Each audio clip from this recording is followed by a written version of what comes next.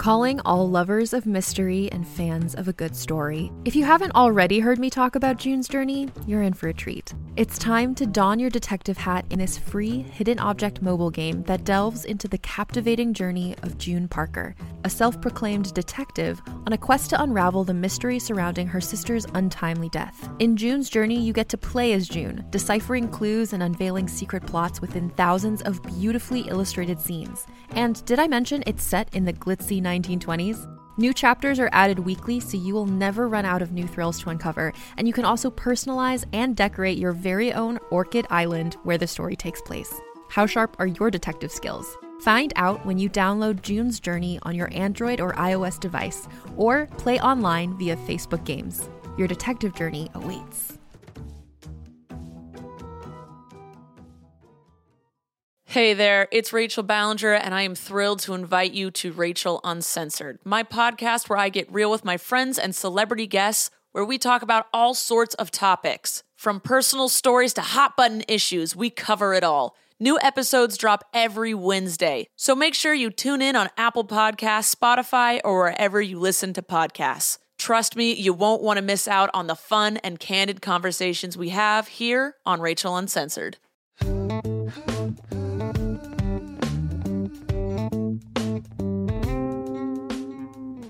And again, that comes with age. It comes with wisdom and like learning. Like, oh, you have to talk about your problems. You have to talk about your needs and your wants and stuff. We just didn't know how to do that. I was his first boyfriend. He was my first long-term boyfriend. So it was very like neither of us knew what we were doing, you know.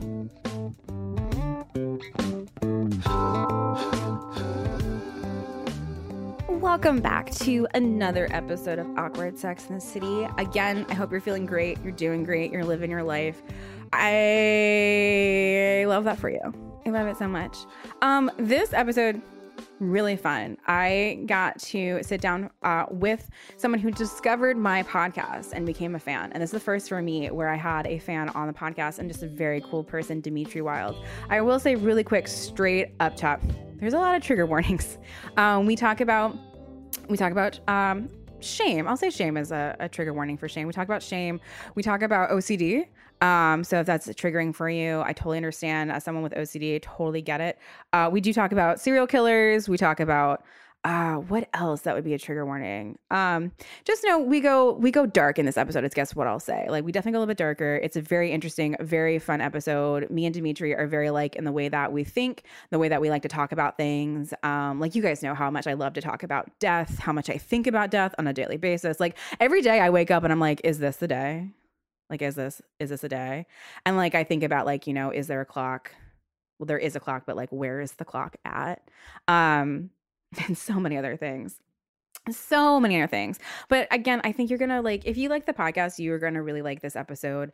It really is just like we bonded over in 2020 about, you know, MRSA and a staph infection. And we talk about that. So trigger warning for MRSA as well. But I just want to make sure I let you guys know up top, we definitely dive deep into some darker subjects than more often. But again, it's like another, you know, cathartic episode, interesting episode, and just a really interesting episode of just, you know, people in general. And again, I just think you're going to really love it. If you want to follow him, you absolutely should. You can follow him at Demitri Wylde _ Wylde spelled WYLDE on the socials. And then he also has a podcast that if you like Awkward Sex and the City, you are definitely going to like, which is Hookup Horror Stories. I want you to download it right now. It's available anywhere podcasts are available. So make sure, and he's got stuff on YouTube as well. And I think you're just going to fall in love with him. Oh, and remember to... I think I just snorted. Remember to rate, like, subscribe, review Awkward Sex in the City. Tell your friends. Scream it from the rooftops. Email me. This is how this happened. He emailed me and he didn't sound crazy. So we talked and we got to know more about each other and finally got to have him on the podcast as well. So please absolutely email me your thoughts, your awkward sex stories, what questions you have about life in general. Like, I'm here to listen. I'm so excited.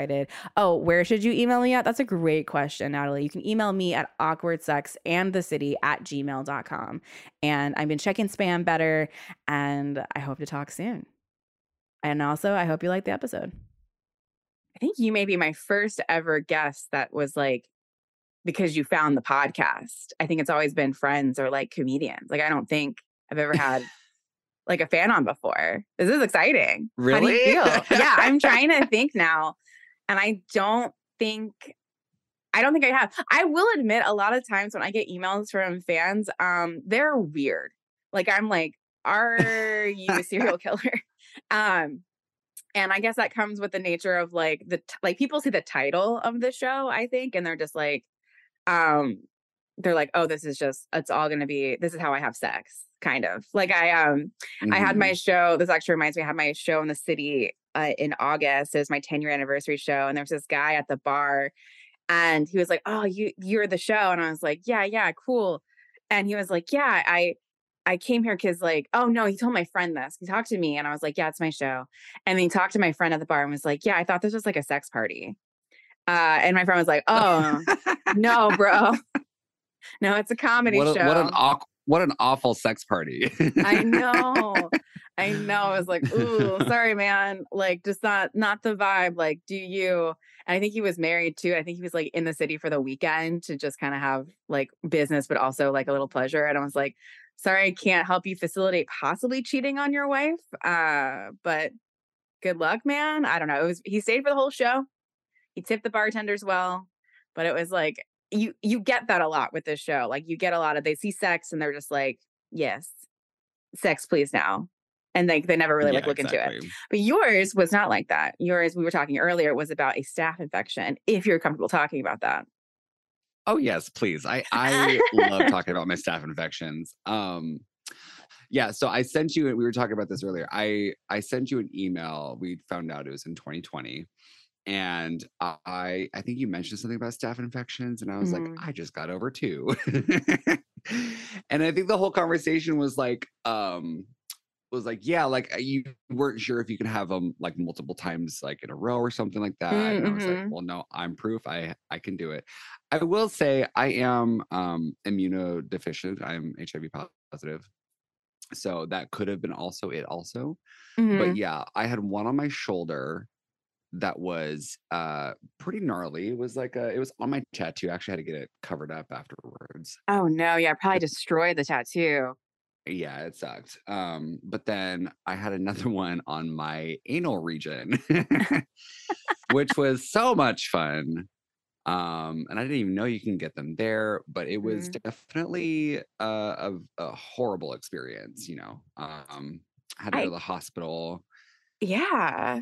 And there was a part where like I was being taken care of like such a wonderful doctor at the time. And then it was all of a sudden her time to go. And she was like, yeah, we're going to lance it. We're going to like get you some relief like today. And I was like, amazing, wonderful. Let's do this. Well, like it was like her time to go. And there was a changing of the guard, if you will. And the doctor that came in was like, yeah, we're just going to send you on antibiotics and send you on your way.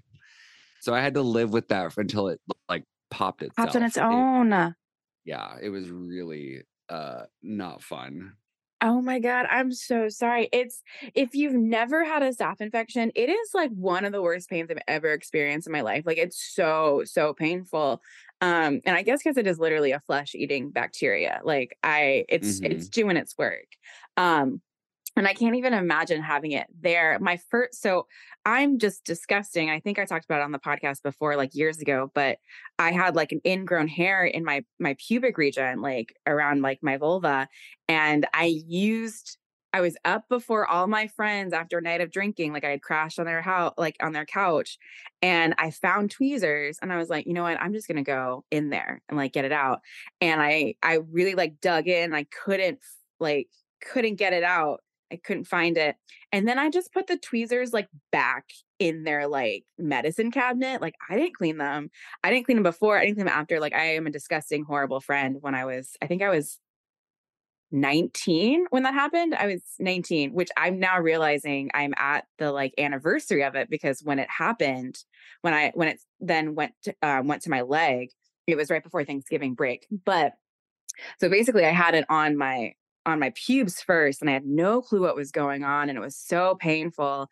And I was working at this like like non-for-profit magazine where the editor-in-chief hated me. She was like 65. She always thought I was dressed inappropriately because I would take off like my jacket because we were in like a small, like kind of like this size room, very small room with like 8 computers. They were just like crazy hot. And I like went to the bathroom and I just like remember popping it. Like I finally was able to just like really like squeeze it, and it just gushed out. Like there was just so much in it. And then I was fine. I was like, great, cool, we're done. And then like I think 2 or 3 days later, the same thing happened on my leg. And then that one like it didn't come to a head or anything. And it was getting worse and worse. And I couldn't move my leg. Yeah. And I like drove home for Thanksgiving. And I was like, Mom, Dad, like, I just need you to know, like, there's something weird happening with my leg. And at that point, it had taken up this much of my thigh. Like it was just so, so big. And I remember I had to like take off like my pants for my parents. And they were just like, this is fine. This is fine. It's fine. And they called our doctors as quickly as possible. We had military doctors, so they also have like different times and hours and stuff too. And so they called him, and I guess my mom had some staff because she was a nurse, and she had like experience. So they were like, "Oh no, we can't take her until after Thanksgiving." And then they called them back and was like, "Did you say staff? Like, did you say MRSA?" Yeah. And they were like, "Get her in." And they weren't able to like lance it yet. What I had to do, they gave me crazy antibiotics. They also were like, you've got 24 hours to live if these antibiotics don't work. I let it get really, really bad. Like they basically were like, there's a chance you could lose your leg because I guess once it hits your bone, they have to amputate. And my God. Yeah, it was really, really bad. It was so bad. And it was very close to my knee bone. It was very close to my patella. And it was very close to my thigh. I'm pointing at my thigh as if you can like see it. And they were just like, there is that chance. Like it's gone far. If the antibiotics work, then we've caught it in time. But if not, like this is a possibility. And I had to, I think all Thanksgiving Day, they were like, you need to boil water and then put like a washcloth in it, and you're going to put it on for as long as you can handle it, like handle that heat because you want to bring out the infection. And my mom took that very seriously and literally just put like boiling hot water on my leg for like 12 hours. But then it finally worked, and I was able to, I remember I just like had to like use my knuckles to like pop it, and this is so long and so disgusting. And then it literally just shot up like a volcano. And like, I think it took like 30 minutes for all of like the infection to come out. And now I still have like this like indent in my thigh from like all of it. I'm so sorry. That was so long and so disgusting. But yeah. And then I got in trouble because some of it got on the got on the bathroom mat. And my mom was mad at me. And I was like, I don't know what you want. Like, do you want me to die? Or can we just go to Walmart and get like another $10 bathroom mat that's white, Sharon? Like, why do we have a white bathroom mat in the bathroom? All our rugs are white in our house. And it was like, you're just asking for a disaster. God damn it, Sharon. Right. And that's how we bonded. That's how we started talking. Staph infection, MRSA. Beware, people. You get MRSA, go immediately to the hospital. A lot of people die, old people, I think, die from MRSA because it's easy to get in a hospital. Oh, yeah. Yeah, absolutely. Yeah, I think I found your podcast because I started my podcast back in 2019, Hookup Horror Stories. And I think I was just trying to find other sex podcasts to kind of like network with or like listen to, or just like whenever the thing. I think I actually just searched awkward sex at one point. And yours was the first one that popped up. I was like, oh, let me check this one out. So I think that's how it happened. Oh my God, I love it. It's amazing. Amazing. Awkward sex. That's all you need. Tell me, are you still doing hookup horror stories? I am, yeah. Yay. I've been recording. I've done like 52 episodes or so. I'm in between seasons right now. I usually do about like 10 to 12 episodes per season. But I'm kind of in between. I had a bonus episode come out on Halloween. Ooh. But yeah, vampire threesome. Check that out. Okay, absolutely, vampire threesome. I interviewed this horror and true crime writer in New Orleans, and he had a vampire story. So I was like, yes, this is a Halloween episode. Did he hook up with Sookie? No. No, he hooked up with 2 twin Lestats. Oh, okay. Yeah, it was pretty fun. But yeah, I've been doing this since like I think I started in 2019. I took a break because the co-host that I had didn't work out, and then I started working on other projects and stuff. I had 2 other podcasts in between then I brought back Hookup Horror Stories. 2020, it'll be a year and a half now, 2021, 2022. Okay, Yeah, awesome. I've been doing it for a while. I'm so sorry. I haven't listened to this yet, and I'm so excited to, especially the vampire threesome. Have you had like a favorite hookup horror story, or do you have any of your favorites? Like, do you Oh, I have divulge? tons of myself. That's the whole reason why I started it. Was like, I had a friend come up to me and was like, do you have I've studied journalism and communications. I've listened to podcasts for like years and stuff. So I was like, well, like I've thought about it, like what should I do if I ever did one? And I was like, dating has to be it, because I've been a writer my entire life, but I've always been interested in like, relationships, communication. And then as I got older and started exploring sexuality more, I realized that none of us have any fucking clue what we're doing. And so I've through my own experiences and stuff, and I was like, oh man. And then I talked to other people about it. They're like, oh, I have so many like crazy sex stories. And I was like, yes, like bring them to me. But some of my own. I mean, how in depth do you want to go? I can talk about shame. I can talk about just horror. I hooked up with I'll tell this one. It's actually one of my favorite ones.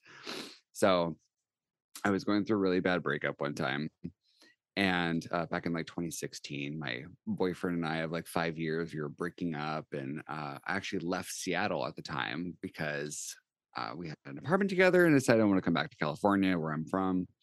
And I had gone to Sacramento for a little stint. I had friends there, and I got my own place, and things started looking up for a little while, and decided to tinker around the internet again, and got on Grindr, and I met this guy.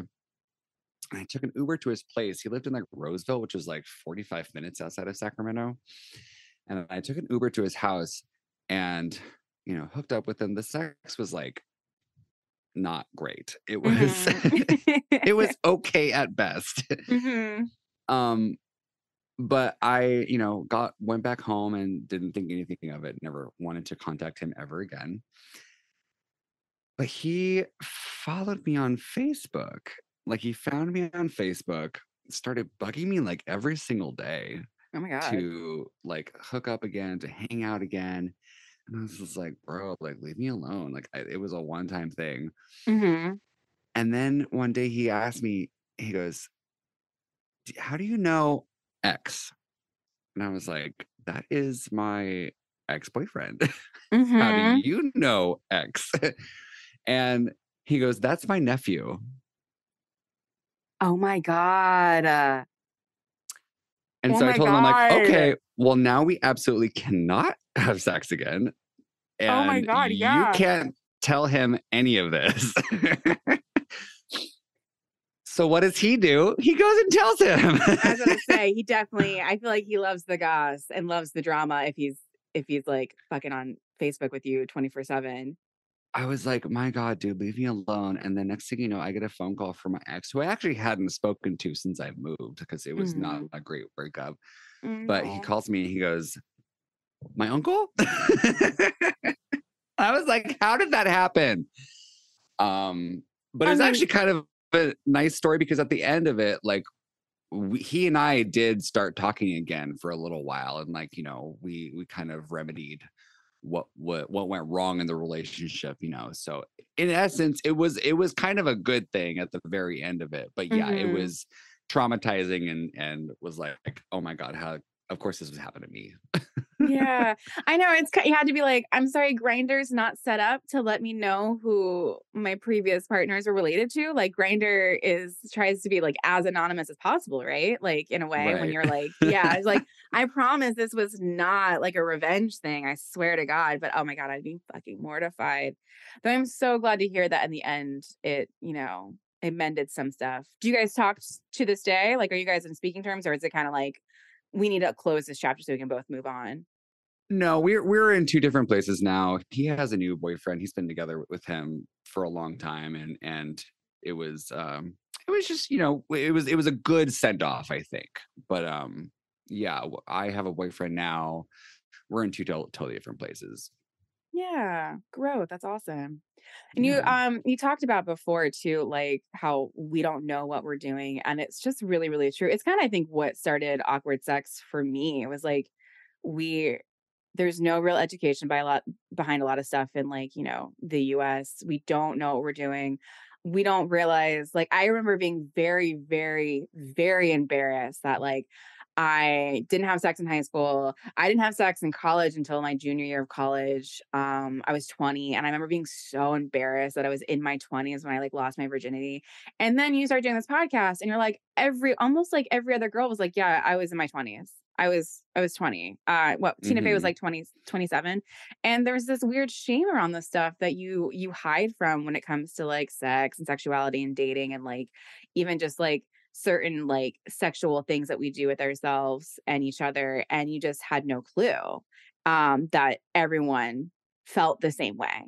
And so yeah, when I pitched the show or the podcast, I'm like, this is to make everyone feel included and understand that they're not weird. Like, that's the whole point of it. It's like, we're not weird for what we do, what we don't do, or what we know, what we don't know, because none of us know. Like, I mean, I've been doing this for 10 plus years and I still don't know like anything, you know? Like, I feel like I've learned so much and there's still so much to learn, you know? Definitely. Yeah. Yeah. The more I dig into it, and I've really expanded this concept too. So like I've actually started like, you know, really delving into like the education aspect of it, like really Mhm. delving into um sharing like the taboo subjects, you know, like, you know, I have a friend of mine that I talk to on a regular basis every once in a while. She's a specialist in necrophilia.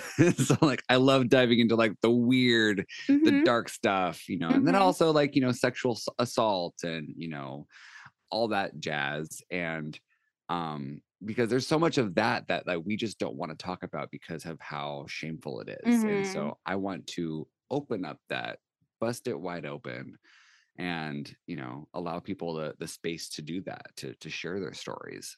Mhm. And yeah, shame is really just like a cloud over sex in a lot of ways. It just like we're feeling shame for some reason. Like, you know, maybe it's like religion comes up a lot on this podcast, as you know. Like, is it religious like aspects that are making you feel shamed, or like not asking questions? Is your partner making you feel shame? Like, when you said shame, I was like, I definitely felt shame in sex and I couldn't think of anything right away. And then I was like, oh wait, no, my emotionally abusive ex, there it is, who would like compare my body to his ex and like be like, I liked hers better, or like, my favorite line was that he would say she didn't get as wet as me and he liked that better. And I remember being like, oh, okay, cool, I can't control any of this. And like the last time I heard, that's a good thing. Like, no shame to your ex. Like, obviously every vag is different when it comes to literal secretions, but I was like, cool, great. Like, what do you want me to do with that feedback, bro? But of course, I was 23 or 24, I think 24. And you're like, I think I love this person. I want this to work out. I think this is just how these conversations happen. And like, this is love. And then you get away from that and you're like, oh, no, that's not fucking love. That's literally abuse. I mean, he did other stuff too, but you're just like, oh, he made you feel like shit repeatedly. Um, Hmm. Especially around sex. I had a really hard time with this person would withhold sex from me when he was mad at me, or like when he didn't get his way. So I had a point where I was like starting counting the days and be like, oh my God, we haven't had sex in like 27 days. It's been 31 days. And that would always fuck with me too. So when I got with my husband Aaron, and we've been together almost 9 years now, that like, yeah, there's some weeks you just don't get to it. There's things going on Hmm. that the first couple years I'd be like, do you hate me? Like, what are you mad about? What I do? And he was like, no, I'm tired. And you were out of town last weekend at a show. So it's just been like now, like it took so long just to get over that. Um, and like letting go of, there used to be shame of like, am I not having enough sex? Am I having too much sex? It never ends. Like it just, there's so many ways you can be shamed about such a simple act that should just be fun and pleasurable. Yeah. I think, I mean, the big problem with my last relationship was that it had gone on for so long that like we just became friends. We were living Mm-hmm. together, but like it just became as if we were friends. Mm-hmm. um we kind of stopped having sex in a lot of ways, and it took a long time for us to like even like get one out or like whatever. So Mm-hmm. and also just like to talk about it, because we just didn't do that.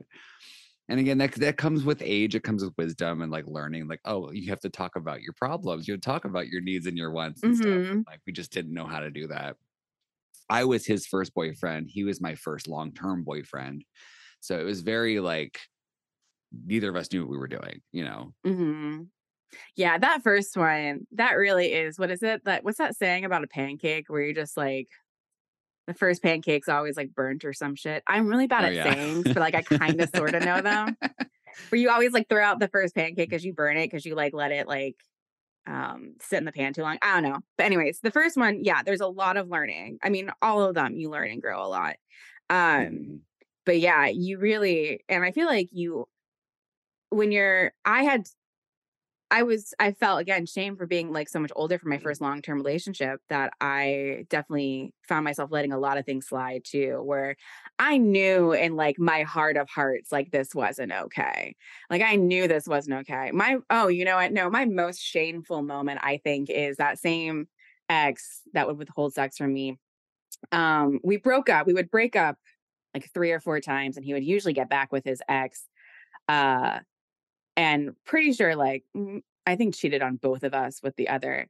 But Oh I boy. remember he had, I think it was the first time we broke up, and he left his Gmail open on my computer, and I was like, I'm fucking looking. And I found this like poem that, oh no, we'd just gotten back together. And so I was like, no, I'm fucking looking to see what happened when we weren't together.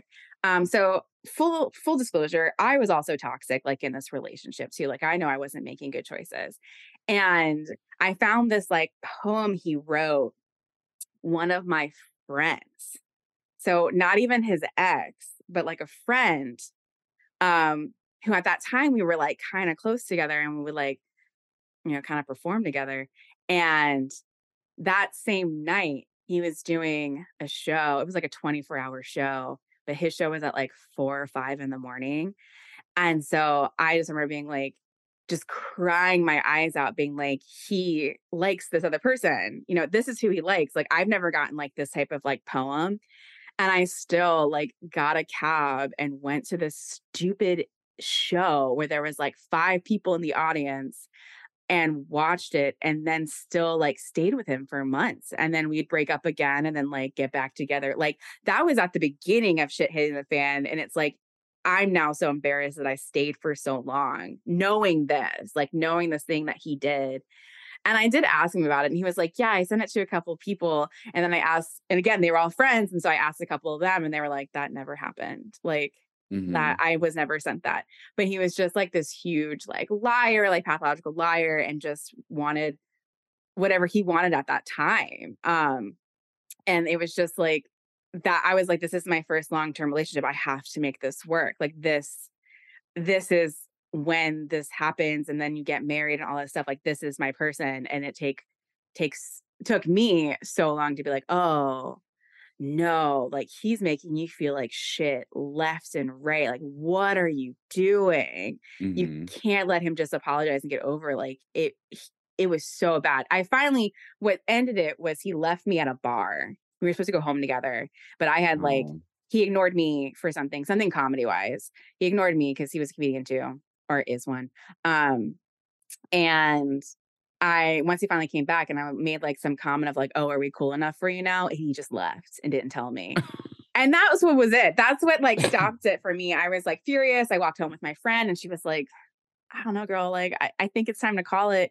And then I called my mom, and she was like, look, and I told her everything. And she was like, I'm just going to say this once. Like, you don't sound happy and you haven't in a very long time. And then it was like, it just like kind of clicked of like, oh shit, I'm not happy. I haven't been happy for like a year and a half. And then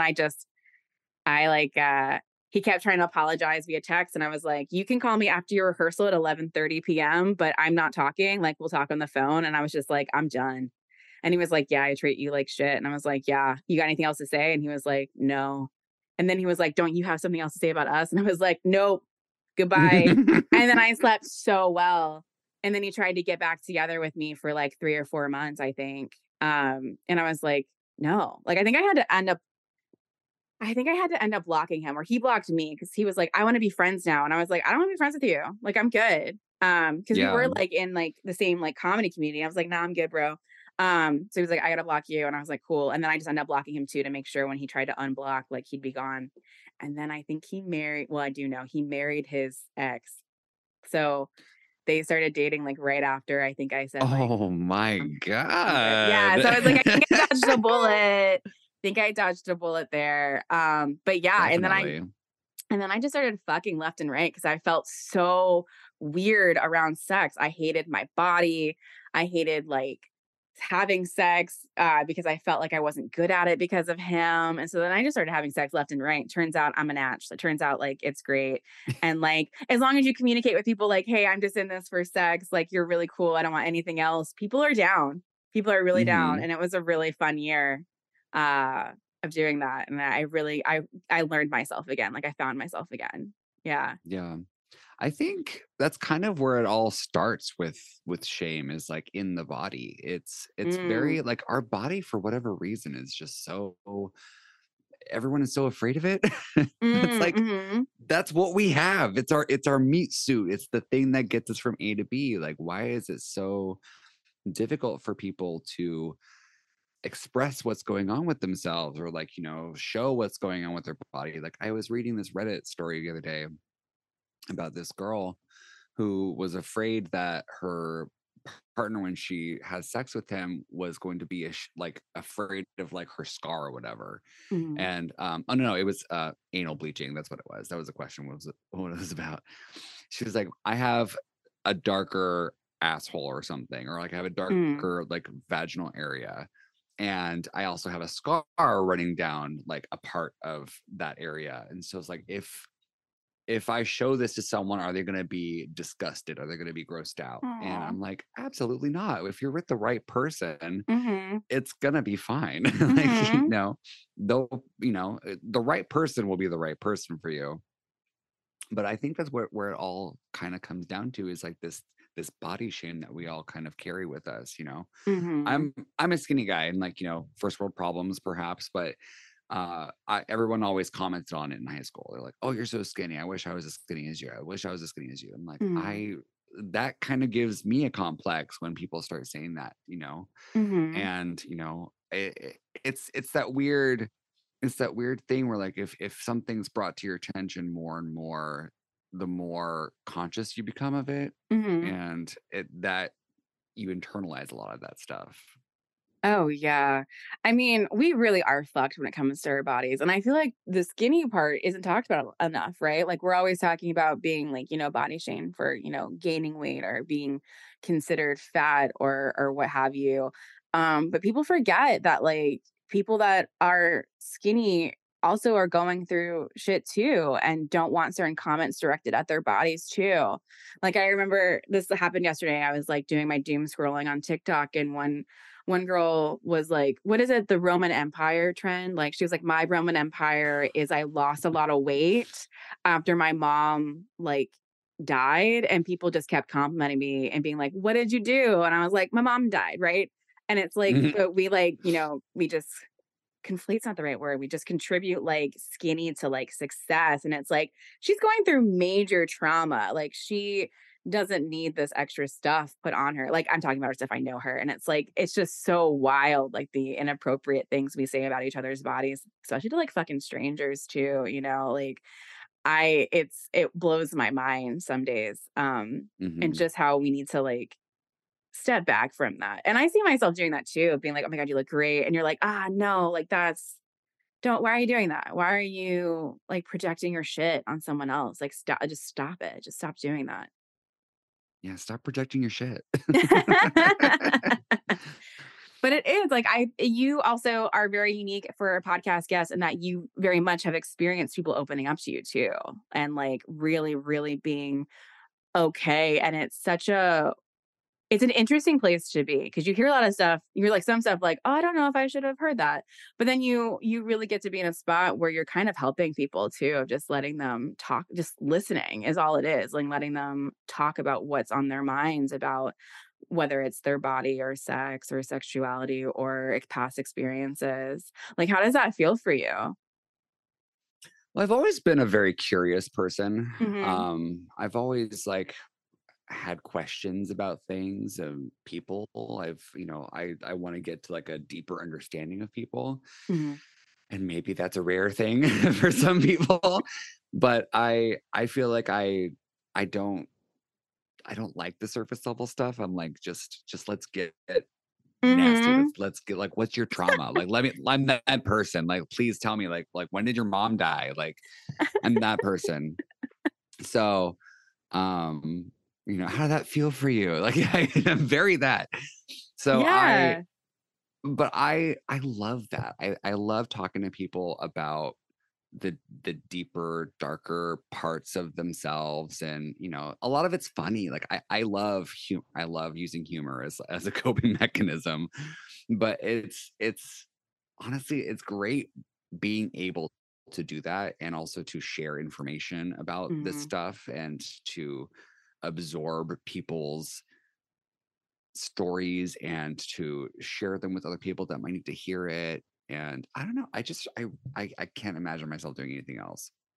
Well, it's really funny you say that too, because like I hate like the idle chit chat or like the water cooler chit chat. Like it's like I don't know you. Like I want to know what makes you you. Like when you're like, I want to know your trauma. I'm like, same. I do. I want to know because that is what made you well, it's part of what's made you who you are today. It's not the whole picture, obviously, but it's like, trauma is kind of talked about as like this terrible thing. And it's like, but it's made you who you are. You made it you a cool person. And it's fucking sucks in a lot of ways.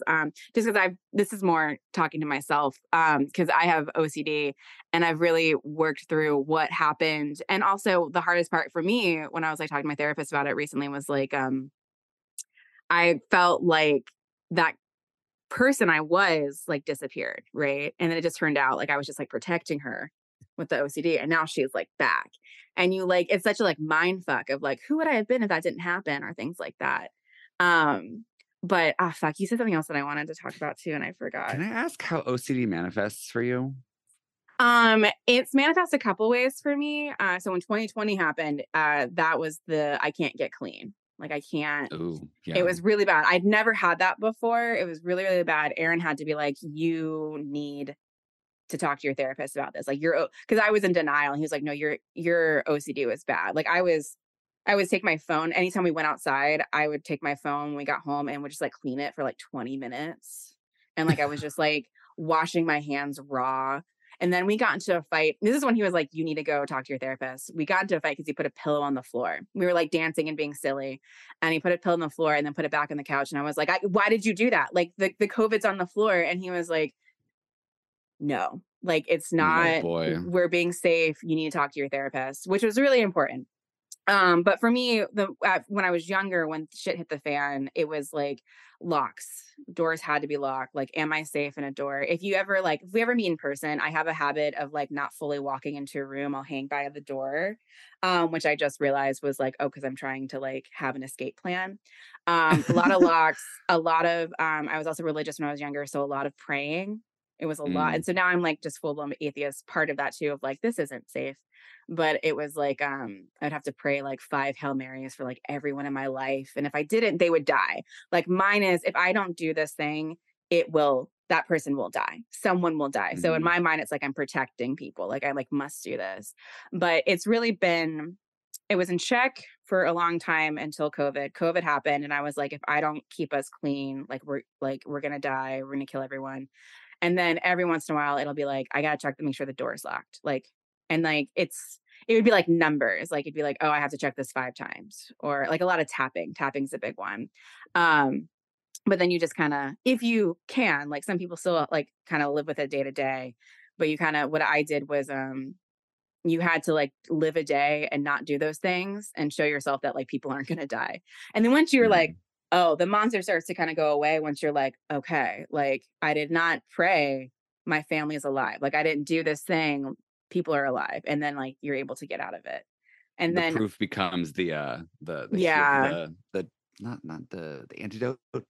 yeah, like the medicine that you needed, like the antidote of like, okay, one does not make the other. And like my therapist is always like, you are not your thought, like your thoughts aren't real. Your thoughts can't control shit. And so you got, once if you're in it and then you start seeing like, oh, your thoughts don't control this. Like you cannot control this part at all with any of these like weird actions. Yeah, I have a story right now, but I wouldn't give Aaron head because one of my friends sent me an article that they found COVID in semen. And I was like, nope, you're not putting your dick in my mouth. And we get like COVID, cum droplets in my throat. And that's how like we die. Like I'm doing this for us. And it took me a long time to feel comfortable like giving him head again because I was really nervous. I think it took like maybe 5 or 6 months really before I started feeling comfortable. And again, he's such a saint that he was just like, take your time. Like I'm here, but also talk to your therapist about this. And I did, I told her about this and she was like, it was really early on when I got that article and she was like, look, like we don't know what can or cannot prevent this. Cause she also like lives in New York City and like March and April were such fucking horrific months that like even she was like, because how did I word it? I was like, Aaron thinks it's my OCD. And she was like, no, it is. Like, these are your OCD thoughts right now. However, we don't know how this is transmitted, how bad it's going to be if you get it. So if this makes you feel more comfortable right now, then don't give head. And I was like, sold. But Aaron was like, but also this is your OCD. Like she said, it's your OCD too. And then we got through it. But yeah, that's how, long story short, too long didn't read. That's how it manifested in me or how it manifests in me. But again, it's different for everyone for sure. And it can definitely be more extreme or less extreme for people depending on I guess a lot of things really. Like I don't want to make any bold statements, but it's really based on a lot of stuff. Yeah. Yeah, I had some things when I was younger too, some intrusive thoughts, if you will. Like I had a counting thing, so like I couldn't eat things in even numbers, M&Ms in particular. So I'd have to eat like 2, 2, 2. If there was one left over, I had to throw it away. I cannot eat odd numbers. And then I think that's balance. I think one of the compulsions is like balance. Yeah. I think that's what it's called. Yeah. And then I had a tick that I actually had to like touch my ear to my shoulder. Otherwise the vampires would eat me. I don't know. It was a weird. No, it happens. And a lot, I think it's like most OCD is triggered in childhood. I thought it was more, and I could be wrong. So if anyone's listening, they can definitely correct me. But I always thought it was just like, you had it. Like it was just like a personality disorder. I'm not sure if that's the right term. Kind of like bipolar or like something like that. That was just in you. And my therapist was like, oh no, like you could be maybe predisposed to it based on like genetics, but usually it is triggered. Like OCD is more triggered by something that happened to you.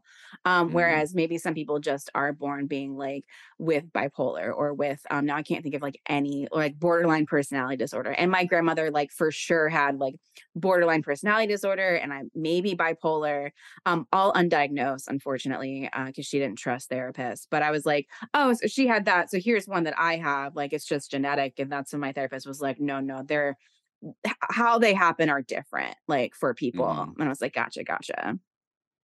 But yeah. So crazy. I just like, not crazy. It's just so interesting to me, like how I got over it. My grandmother, who was a very fearsome woman to me, I was very scared of her. But I had a cough, like I would go, and that was one of the ticks or whatever. And one day she just went, "You knocked that shit off," and she like just threw the crap out of me, and I never did it again. I have no idea how that happened, but I got over it at that moment. Well, it kind of sounds like it was just the scarier of the two, you know? Yeah, it was. And that's kind of how like it works. You're just like, oh, okay, like now I choose this one. And then you're like, I'm good. And then you see, oh, I don't have to do this tick anymore. Like nothing, the intrusive thoughts aren't happening. The bad thoughts aren't happening. And that's when like people like say, I've recently, because I've been really dealing, or like it's been coming up a lot in my life mentally, of like just how much I did to protect myself with OCD. So I get really triggered when someone says like, I have a smidge of it, or like I have like just a little, and I'm like, that's not how this works. Like intrusive thoughts are like a big part of it. Like there has to be a Yeah. reasoning for why you're doing this, not like it just makes me feel nice. It's like, no, it'd be so X, Y, and Z doesn't happen. And it's usually a pretty graphic, horrific, scary thought that is like taking over your life. Like I was telling Aaron, like I felt like I lost part of like my childhood a little bit, because I was just, I don't know if disassociating is the right word, but it's just like, oh, it took over a part, no matter how I look at it. Like I had to do these things to like in my mind to protect myself. And my therapist was talking about, she's like, was reading a book about trauma, and she's like, yeah, like what these kids do to protect themselves is like, genius. But you get to a point when you're an adult where you don't need them anymore. And then it's like learning you don't need to do these things. And just because this happens doesn't mean it's all going to come back, and like learning how to like deal with that and things like that. The new synapses are formed. I think Mhm. I'm sure there's neuroscientists out here that'll get me the right answer, but I believe like because the brain is so like connected in so many different ways, it forms new connections all the time. It's just kind of like one of those like circular Mhm. connections that just ends up happening, and it just becomes a problem. Yeah. No, absolutely. And then like again, like I don't, this is all just like, theory, but yeah, your brain's growing so much too for so long that of course like things are going to Mhm. change along the way too. And then feeling safe and comfortable, and it's going to make you, yeah, things are going to fire differently for sure. Yeah. But yeah, but I'm glad you're, even though she scared you, I'm glad you were able to kind of be like shooken up a little bit and be like, oh, I'm good. Because it It is, was it's either the vampires or grandma. or Like grandma. She was very scared of my grandmother. She was a very scary woman. She sometimes still haunts me in her dreams, in my dreams, not her dreams. She is long gone now. But yeah, grandmas can be crazy, man. They can be scary as fuck. Oh yeah, definitely. So we have gone dark. We've gotten dark pretty quickly. I love it. I'm here for it. I'm here for the darkness. Yay. So tell me about your current boyfriend. How'd you guys meet? Is it love? Of course it's love. You like live together. Um, so this no, none of that. None of that. Ah. So this is funny. So we've been friends. So we met from a hookup about like 6 years ago, like 2017 or so. Mhm. And um I didn't talk to him for a long time after that. It was actually a very lovely experience. He was like house sitting at his friend's house, and like we were in the pool, then we like went upstairs, we drank wine and like had sex, and it was great. It was like one of the best hookups I ever had. Mhm. And then I just lost contact for whatever reason, and then like one day, like I don't know, maybe like 2 years later, I just started seeing this like random face in my stories, and I was like, who is that? And I remembered, oh, this is the guy I hooked up with. And so ever since then, we just like became friends, and like we're like sending memes to each other. And like, we pretty much talked every single day. Like ever since then, we became really, really good friends. But I was always like really weird about like once we hit that friend zone, there's no going farther than that. Like we're Mhm. just friends. Um, I invited him to Palm Springs with me. So like me, him, and my other friend, we all went to Palm Springs together. And I don't know, something shifted on that trip because like I just looked at him like differently. I think I was like sitting in the pool, and I was like, huh, okay, I think I like you. But I Aw. again was wrestling with this thing in my head. It was like, I can't. go there with you. And then not only that, he got a boyfriend shortly thereafter. So Aww. again, like for 2 years, I was like on the sidelines, kind of like watching and like, like listening to this horrible relationship that he was in. You know, I'm sure it was great in some parts of it too, but I'm like, oh, like this guy is like not the guy for you. Like I just like that's the thought that was kept going through my head.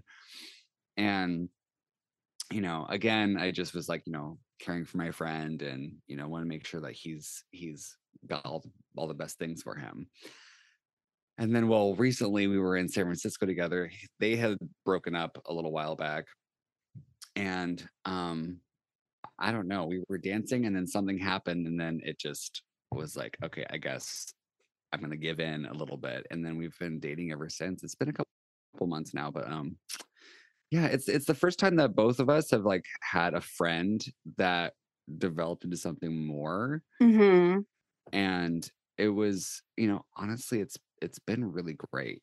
You know, I don't think, I mean, I highly recommend that to anybody. Like I feel like that's the thing that people say all the time, but like I've never experienced that. So it's very strange for both of us. And we're also, both of us are very scared that like, you know, if anything goes wrong in this relationship, that like we'll lose a friend. But I'm like, no, that can't happen. We've been friends for too long that like that will never happen.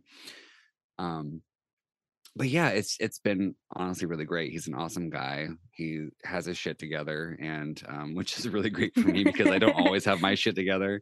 Yeah, it's just really smart, really funny, great guy.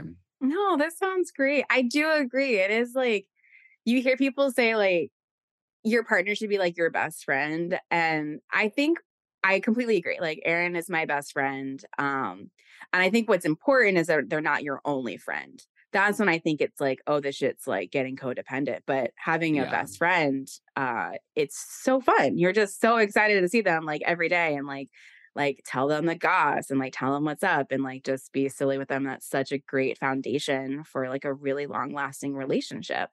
But I do get that. Like it is scary to be like, would we lose each other after, you know, because it does get more intense for sure, I think. And to like step away from that would scare me too. Like I would be scared of losing that. Because I'm also a worst case scenario type of person. Sounds like you might be as well.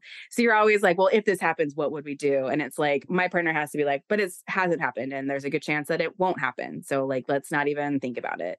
And he also is the more stable one. I feel like my life can be super chaotic with like performing and doing all these like random jobs to like, you know, live in New York City.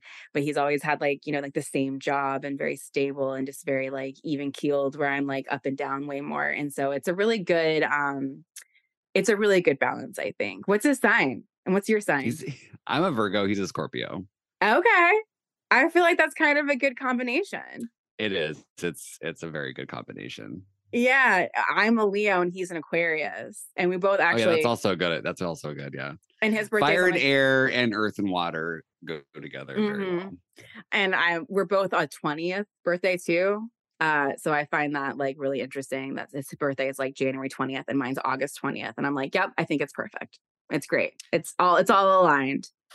My number, my favorite, I'm in life path 1 in numerology. And so I've also been I have an affinity for the number 11. So 1111, that kind of thing. His birthday is November 10th. So 11/1. Okay, I love it. I don't know numerology well. I've always kind of wanted to dive in, but I feel like I just overwhelm myself with like astrology and then Chinese astrology. I very much love Chinese astrology. Because it's like I'm a dragon. Me too. Yay! 88. I'm an Earth dragon. What type of dragon are you? Earth dragon. Yeah. Earth dragon. 88. Our birthday's like a month apart, I guess. Oh yeah. When's your birthday? If you don't mind saying. September 2nd. September 2nd. Okay, August 20th, September 2nd. Yeah. Oh my God, wow. How fun.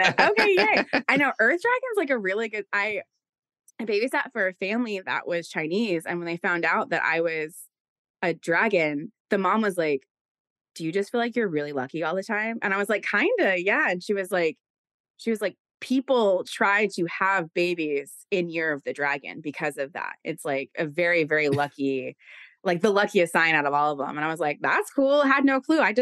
I'm a Leo. So I love that it tells me good things about myself, you know? So that's really, really cool. But yeah, I'm like all fire. Yeah, it's Leo. I'm a Scorpio moon, and then Cancer rising. So yeah. Okay. Yeah. Gemini moon, Libra rising is mine. Gemini. Okay. Cool. Yeah. Very sensual, very Mm-hmm. open. So both Very of us. mindful, like intrusive thoughts. That's Gemini moon for sure. Yeah, I'm an overthinker, overanalyzer, and I also like to think of in Libra balance. It's very, I don't know. I can talk about astrology all day. I don't want to talk about that all day though with you. No, because it's so simple to go down that route. I totally get it. But yeah, no, it is. And being very mindful is very important to like asking people about like their lives in such a deep way too. And I think that is why you're having success with it and I am as well, right? Like we're not doing it like we just genuinely want to know. And there's such a difference in that type of listening and that type of like I call it like active listening. And I always kind of roll my eyes, but it's true. Like, are you actively listening to what this person is saying and like being receptive? Because that is what allows people to open up. And that's what allows people to have like these cathartic moments, one-on-one on a podcast in life. And that's why I'm like, I hate the water cooler shit. It's such bullshit. It's just awkward talk.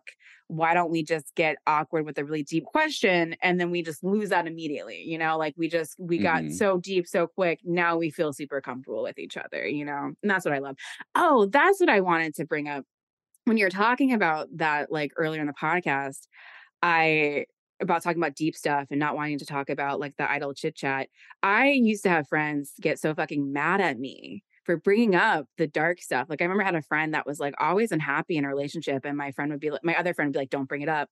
Don't bring it up. We're not going to talk about X. And I'd be like, do you want to talk about it? And she'd be like, yeah, I do. And I was like, yeah, because you're miserable. Like you need a space to talk about this instead of like pretending like it's not happening and that it doesn't exist. And then like, I'd be like, see, she wanted to talk about it. Like people want to talk about these things. They're just waiting. They don't want to feel like a burden. They're waiting for someone to be like, I'm so down. And like, I used to always be considered like the too much friend. Like I was too much. I was asking too many questions. I was being too weird. And it's like, cool. Then I guess I'm just too much for you and like whatever shit you need to deal with, you know, like you can't put that on me. Yeah, I've been told that before several times.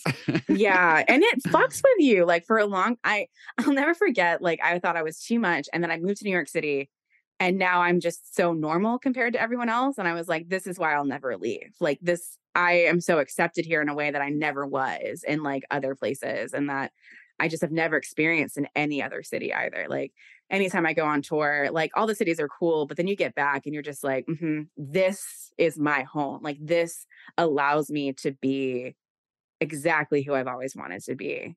And you probably feel the same way about like Sacramento and like the West Coast. Yeah. So, okay. I wanted to ask you because you were just in LA like a month ago, and I'm very sad because I wanted to see your show. I had just moved from LA like a month ago. Or a month prior to that. And I was like, fuck, like she's finally over here and like I want to go see this show. Oh my God.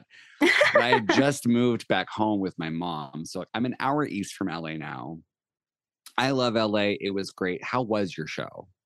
It was lower attended than I thought it was going to be. I was yeah, which is totally fine. They were still great shows.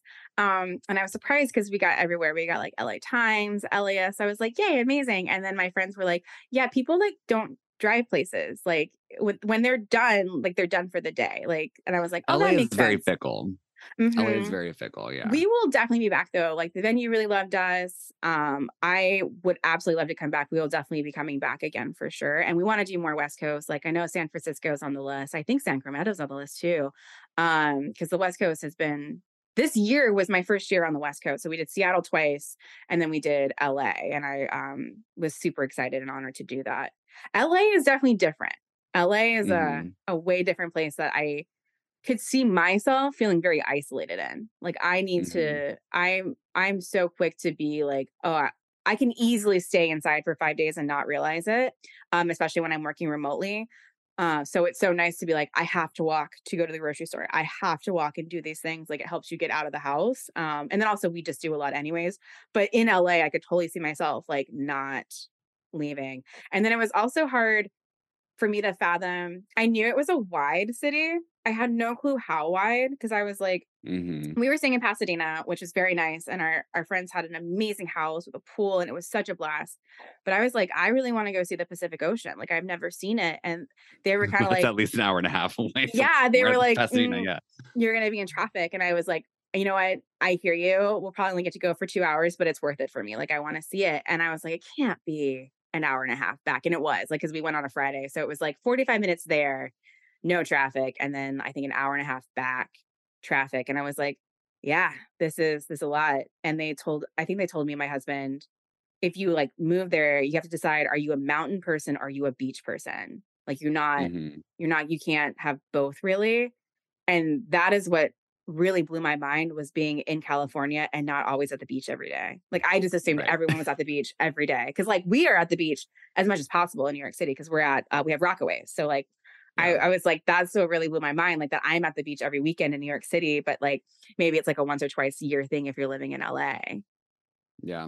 I've grown up in Southern California. So like I've, had numerous beach trips like throughout my life. And when I finally moved to LA 4 years ago, I was at the beach all the time. And especially during the pandemic when there was like nothing else to do. Hells yeah.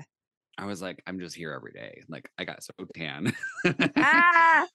It was so much fun. But yeah, it is a very isolating place. And that's part of the reason why I felt like I needed to move back. Cause I was like, I don't have any friends here. And I have friends here, but like, I just don't see them that often. And like, it's just a very like weird place. And, a lot of other reasons also, but like, I was just like, I'm not gonna get out of here for a little while. Like, well, yeah. And like, I remember the people that we saw, cause we have a lot of friends in LA and they're like, if you're like across town, you just don't see them. And like here, and this is why I feel so spoiled in New York. Like I am in 5 to 10 minute walking distance to like 3 to 4 of my best friends. And so it's so like, it's gross, but we kind of have like a sitcom friendship of like, we do see each other multiple times a week. Like we just hung out with our best friends and their baby Sunday. And now Aaron's going to a basketball game with, the husband today, so it's like, there was one day we didn't see each other. Like I found out for myself, I really need that. And like when my OCD was a much bigger problem, I was very solo. And so now as an adult, I'm like, oh, I really crave friendship in a way that I didn't realize that I want and need. And so I think that's what also scares me about LA too, a little bit of just like, it is really hard to see your friends, especially like if you say you're like Venice Beach to like Pasadena, like that's such a like hard.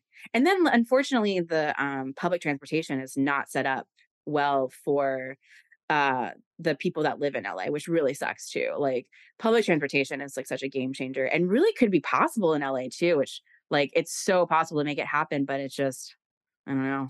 Yeah, they just gave up on it. Like when New York was really like developing their subway and stuff, like we started and then we're like, no, we're just going to have everyone do cars. Like, and what is it?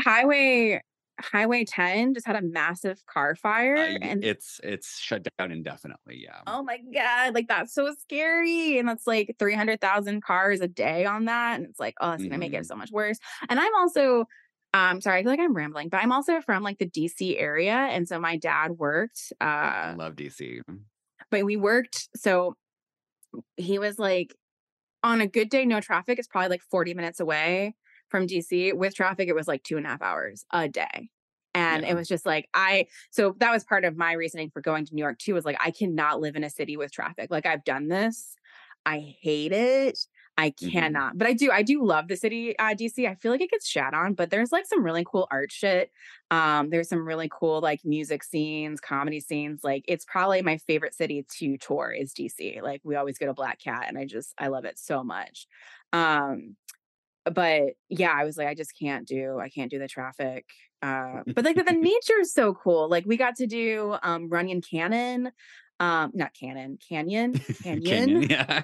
There it is. We got to go to the beach. We got to go. We did something else in the mountains.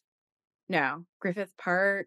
Like we got to like really be in nature, which was cool. Like you don't kind of get that the same way you do like you have Central Park and you have Prospect Park, but you're not actually like actively hiking. And so that was really nice. Yeah, I But live down the street from Griffith Park in Hollywood. oh, cool. I liked Hollywood. I think Hollywood was fun. And then the only other thing that I like couldn't wrap my mind around was like in New York, you've got like, it's just bars everywhere, right? It's just like bars and like all the apartments are above, where in like, or like the venues are everywhere and the apartments are above. But in LA, it's like, here's the venue, a couple of shops that are closed because it's night, and then just suburbs. And so that was really, I think like when I pictured my venue, I thought there'd be like a bar right next door to that we'd go to hang out. And like we'd hang out with people, but everyone was like, well, we got to go home. Cause like, you know, like we got to go, like it's gonna be like a 30-minute drive home. And I was like, oh, cause it's like the venues and the spots are like in these suburbs, even though it was like Hollywood, we were still like surrounded by houses and like apartments and stuff. Yeah. And I think that also like was kind of, a mind fuck for me, or like I had to like adjust to. But I will definitely be back for sure. Like LA is cool in its own way. I don't think it's the best spot for me. But I get why people do like it. It was nice. Yeah, I don't think it's the best spot for me either. You're like, I left. I was like, I think this might actually be a problem for me. I shouldn't be here anymore. What was so weird too, or like so funny, is strangers would find out that we were from New York and they were like, you're going to move here. You're going to love it. And I was like, do they get like a commission? Like, they're strangers. Why are they telling us to move here? And then we came back and all our best friends were like, did you hate it? Tell us about it. Like, you're not leaving, are you? And it was like the New York versus LA like dichotomy. Like, that's not the right word. The New York versus LA like argument is just so real. Like, it's so stereotypical and so real. Rivalry, like, yeah. Yeah, that's it's what I so want. Funny. Rivalry. It's very alive, and people really are like against each other, and it's so silly and hilarious. Mm-hmm. Yeah. But so we've been talking for an hour. It's flew by. I always like to ask my people at the end, is there anything we did not talk about that you'd like to talk about? And the answer can be no. Of like, you can be like, no, we covered everything. Cannibalism. Okay. How do we feel about it? Eli Roth. He loves to talk about cannibalism. Who was it? He was Army Hammer. He's the Army Hammer. Yeah. Yeah. Mm-hmm. Yeah. I want to eat your ribs. Mm-hmm, mm-hmm. Personally, I am, I guess, against cannibalism.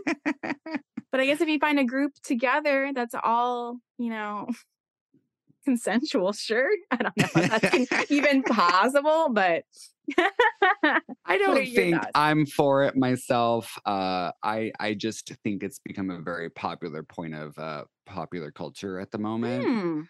Interesting. Yeah, I had this conversation just recently with my friend Dr. Victoria Hartman of the Erotic Heritage Museum fame. She specializes in like I said, necrophilia, and I talked to her about cannibalism also, but like I don't know, it's just become a very popular thing, and a lot of it's like romanticized in media also, so it's very like I don't know, it's just always like at the top of my thoughts, and then I think last podcast on the left just did a new episode. Oh no, that's necrophilia, actually. That's necrophilia. Anyways, I talk about weird shit, so now it drives my boyfriend crazy. I will have to look more into this. I don't think I ever realized it was becoming like, a more popular subject. So I will be looking into this. Yeah, Yellow Jackets. Oh, yes. Okay, of course.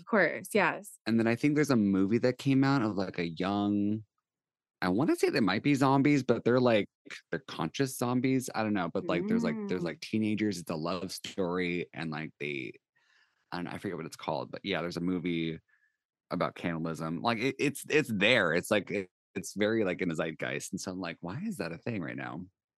It always makes me think of the Andes plane crash. Mm-hmm. Because of that famous picture of their survivors, and there's like a spine in the background, and the Donner Party?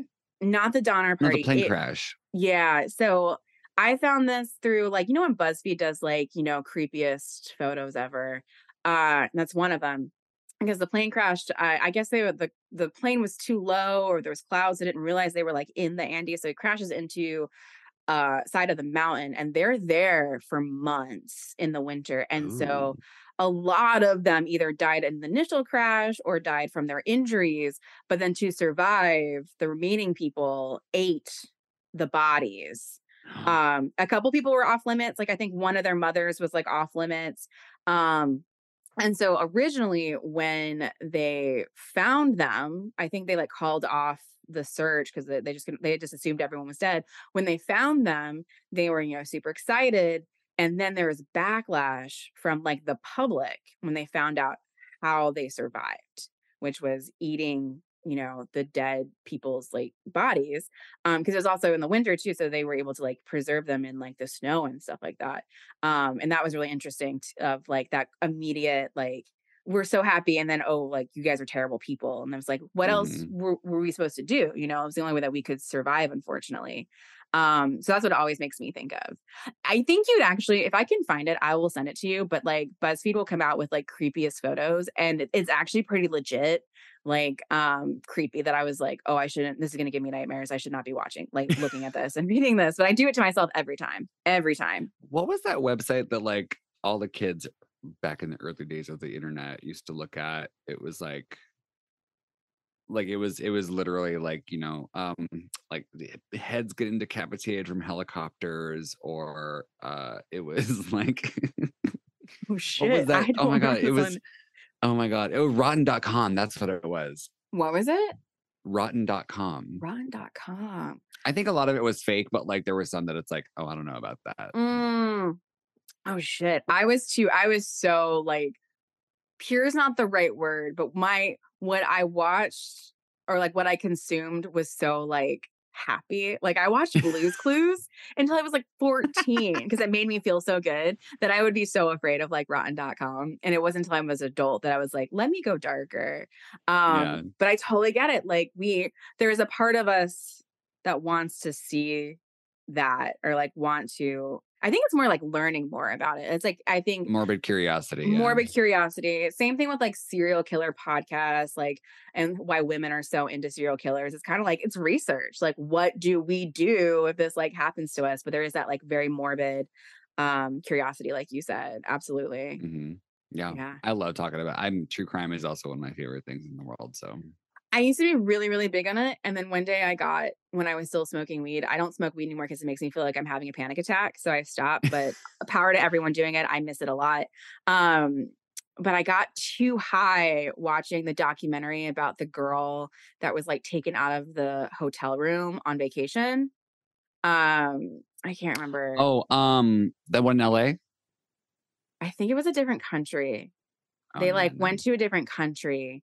And it was like groups of friends, and they had like 4 or 5 kids, and they just kept going to check on them while they were at dinner because they were all young. So they would just go check to make sure they were asleep. And then it's like the theory is like someone didn't close the door properly, and like either the one girl got out or was like abducted, and she was like never found. But I just got way too high and was like, oh, I can't do this. And then I just stopped. And then I think I watched Dunkirk instead, which okay. And that's the last thing I've watched really, or like consumed when it's come to serial killers. The only other thing that I've kind of been watching, or I was like more active on, was the Idaho State Killer, like the Idaho College. That one was just like that. Yeah, that one was crazy. And then I think I hit a point too where I was like, okay, people died. I feel like I'm consuming this in not a healthy way or like a fair way to like the families of the victims. And I stopped. But yeah, when something big happens, I'm like, oh shit. But I have not watched like something in a long time. And I used to a lot. I have somewhere here. I have like a serial killer book. Yeah, here it is. The Encyclopedia of Serial Killers.